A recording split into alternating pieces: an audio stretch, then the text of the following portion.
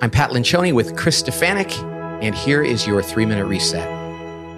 I'm thinking about miracles today, and there's just something about miracles that when you're on the internet or you hear somebody talk about a miracle, there's something that goes on that makes you sometimes not want to read it because you think, is this real?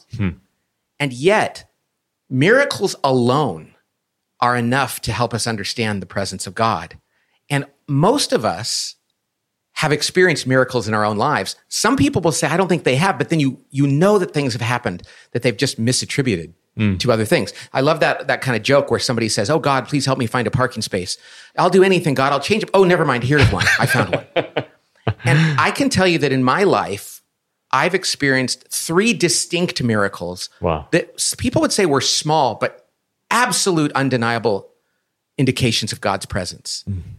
And yet I feel like, why is that not enough? Why don't I wake up every day and say, I've had miracles in my life, I'm fine. I know he's there, everything's going to be fine. So we both have to understand that miracles do happen, big ones and little ones, and then let them sink into who we are. And why is that so hard? Well, we need the faith to even notice them there, right? Yeah. And when we do, it makes all of life better because you become then aware that there's this presence that actually cares about us, that's interacting with us. And you start to see all of life as a gift from that presence. But that's what miracles are a sign, a reminder of.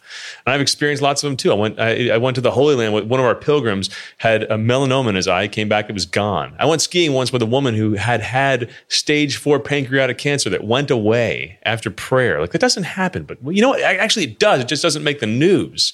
You know, these stories are out there.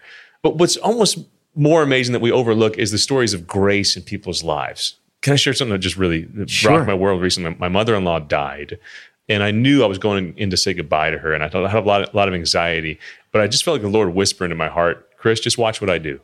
And I went into the room, and she had nothing but gratitude. She said how wonderful death is, because all the sadness and gloom will go away. We'll have perfect happiness. And I'm watching her joy as she faces imminent death, and it's a miracle. It's a miracle. It's a sign of God's presence.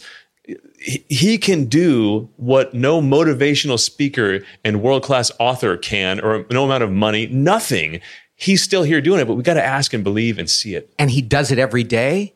And in our work, in our lives, in small ways, in big ways, as you said, we just have to have the faith to see it. Let's pray, Chris. Lord, increase our faith to ask for miracles and to notice when they happen.